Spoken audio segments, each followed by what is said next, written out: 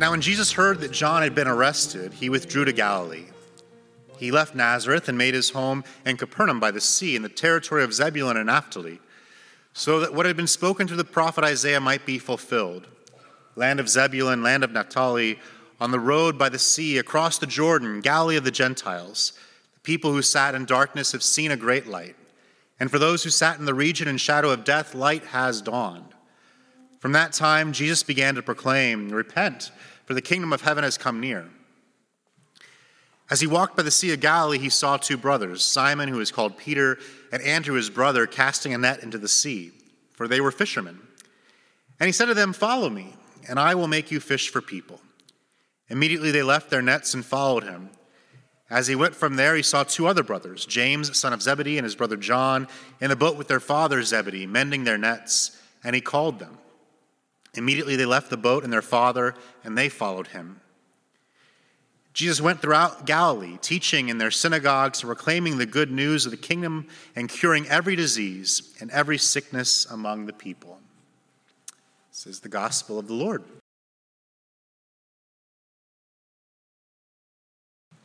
Well, good morning. It's good to be here with you on this joyous occasion, on this wonderful day. Once again, my name is Pastor Dan Forehand, and I serve as assistant to the bishop for ministry transition here in the Indiana-Kentucky Synod. Lots of strange words there. The Synod is one of 65 regional groups across the country, including the Bahamas and the Caribbean as well. And we belong with 169 other congregations in the state of Indiana and the Commonwealth of Kentucky who come together, who worship together, who share in God's goodness together. And so I bring you greetings from Bishop Bill Guffian, our bishop, who many of you met yesterday at the ordination of Cogan. And today we celebrate his installation. When I took this position, I wondered what would be the most difficult part of it. And it turns out that it's microphones. Those of you who were at the earliest service this morning saw that Pastor Mark and I do not have the same size of ears. And so sharing the microphone just did not work, and apparently I've broken his microphone now as it keeps shorting out on him too. So I'm not used to preaching in a cage, so hopefully I'll do okay. But I want to thank you for the partnership and the work that we do together. The mission support that you send to the Synod allows us to walk with people throughout the world through ELC World Hunger, which also the kids of this congregation have done so much with in the last year. It helps us to partner with those who have experienced disaster within our territory. In the last year or so, tornadoes in Kentucky and terrible floods in Kentucky as well. We're doing lots of great work on the ground there. It also helps people like me in my role to walk with future pastors to discern what they might be called to and where they might be called to. And so it's good to be here on this day together. I told you yesterday, and many of you were there, that he was ordained yesterday. It's a fancy church word that means he's been brought into a new understanding of who he is as a child of God, basking in the mercy and grace of God and called to serve the church as a pastor. And today he is installed, similar to what people used to do with floppy disks into a computer to put on some new software. We're going to do that with him. Shove him into the church so that he can come and serve you joyfully. There's people younger than me who are like, floppy disk, what are you, look, Google it. He's completed his seminary training. He's done his CPE, clinical pastoral education. He had a great internship. But the question today's gospel makes us really wonder, though, about him is, can he fish? Can he fish? I mean, this is not necessarily like a fishing town, but it could be one day. This reading from Matthew's gospel I just read a few minutes ago says that the most important characteristic of beginning your work as a disciple of Jesus is your ability to cast a net. Somebody, yeah, see? One person at each service got that joke immediately, which is great. Cast a net, to fish, to throw a net out there. Jesus doesn't call his followers people who are the religious elite, not people who wear these stoles and albs and other vestments, but he seems to call ordinary people like Simon and Andrew, people who are just fishing and who have a great curiosity about who this Jesus might be and what this invitation to follow him might mean. Curiosity, wonder, awe, these are the characteristics of a disciple. And this is no knock against Cogan or against any other pastor, but I wonder sometimes if we as pastors forget that awe and wonder and curiosity and passion are really some of the more important gifts that we should bring to this strange and wondrous calling. I mean, I've heard a lot of great sermons. My family and I, we moved to Indianapolis in October, and we're actually in the process of joining this church. You won't see me very often, but you'll see my wife Kim and our two girls, Naomi and Annika, often in the back over there. And one of the first sermons I heard, there was a picture on this wall of a baby that was pooping all over the arm of its parent. And I said, this is the church for us.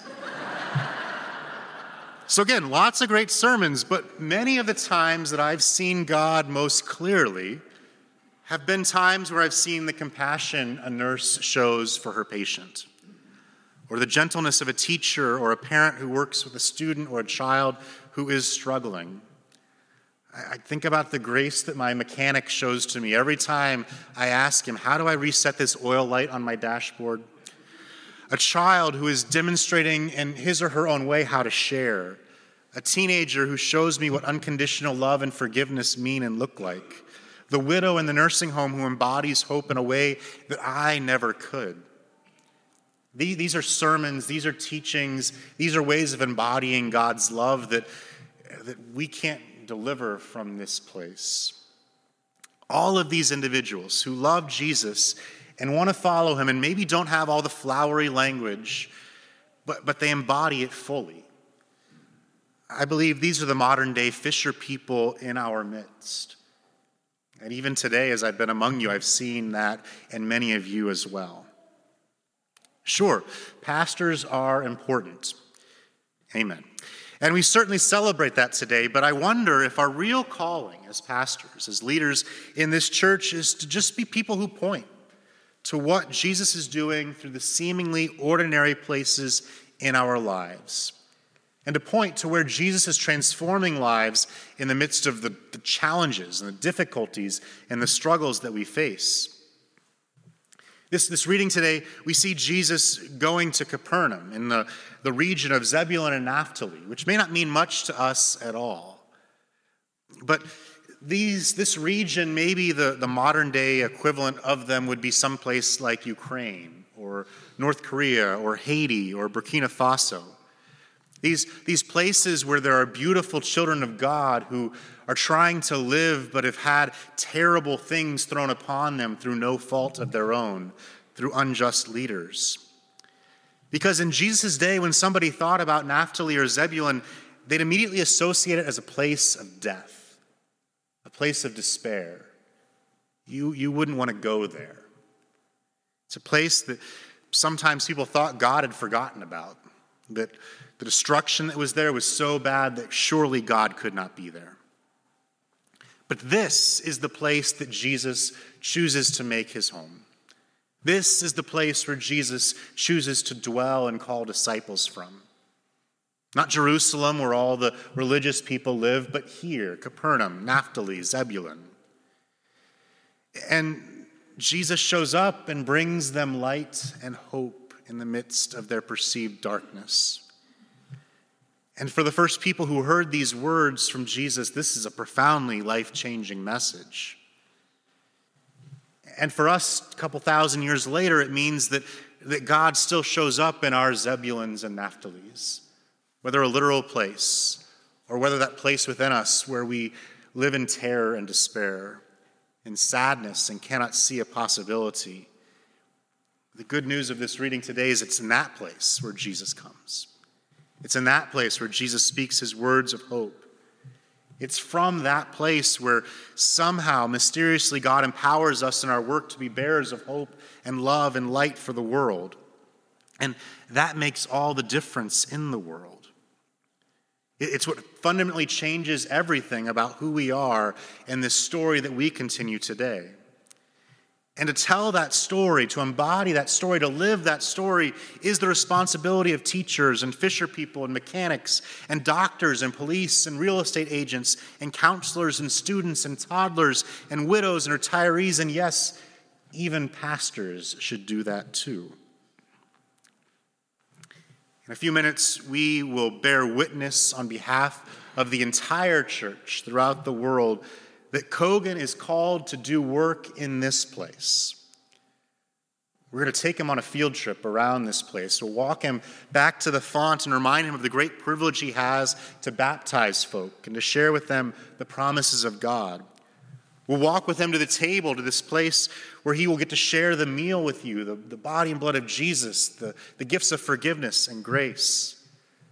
We'll walk him here to this place where the word of God is read and proclaimed, and prayerfully ask God to help him, to speak words that empower each of us to live into our calling to do this work together.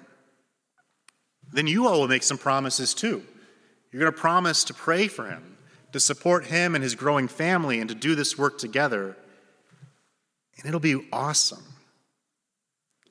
But I wonder if we should also talk to him about fishing, about wandering around the community, about the ways that he'll surprisingly proclaim God's love most clearly, and it may not be from up here. He'll be wandering, experiencing, wondering what it is that God has called him to, and then he will see it. He'll find these moments of grace where he affords that to others, and others afford it to him as well. It'll be in the times where he gets to go to whatever the Zebulun and Naphtali are in each of our lives. And he will point to Jesus doing the work of redemption and sit present with you, with me, with each of us on this journey. So on behalf of the wider church, Cogan, I say thank you and praise God that you have said yes to this call. And I also say thank you and praise God for each of you and the ways that you have responded to God's call on your life.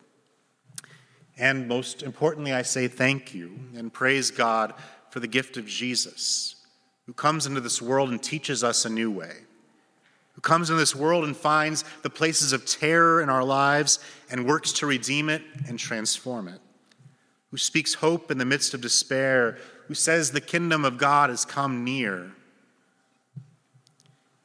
And so to you, the modern-day fisher people of Cross of Grace, may you welcome with love and generosity your new pastor.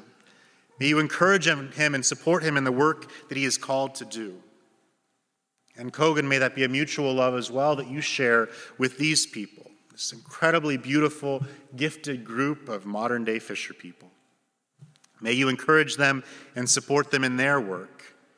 And may all of us see the surprising, mysterious, miraculous presence of Jesus all around us all the time. And may each of us be filled with joy this day and always. Thanks be to God. Amen.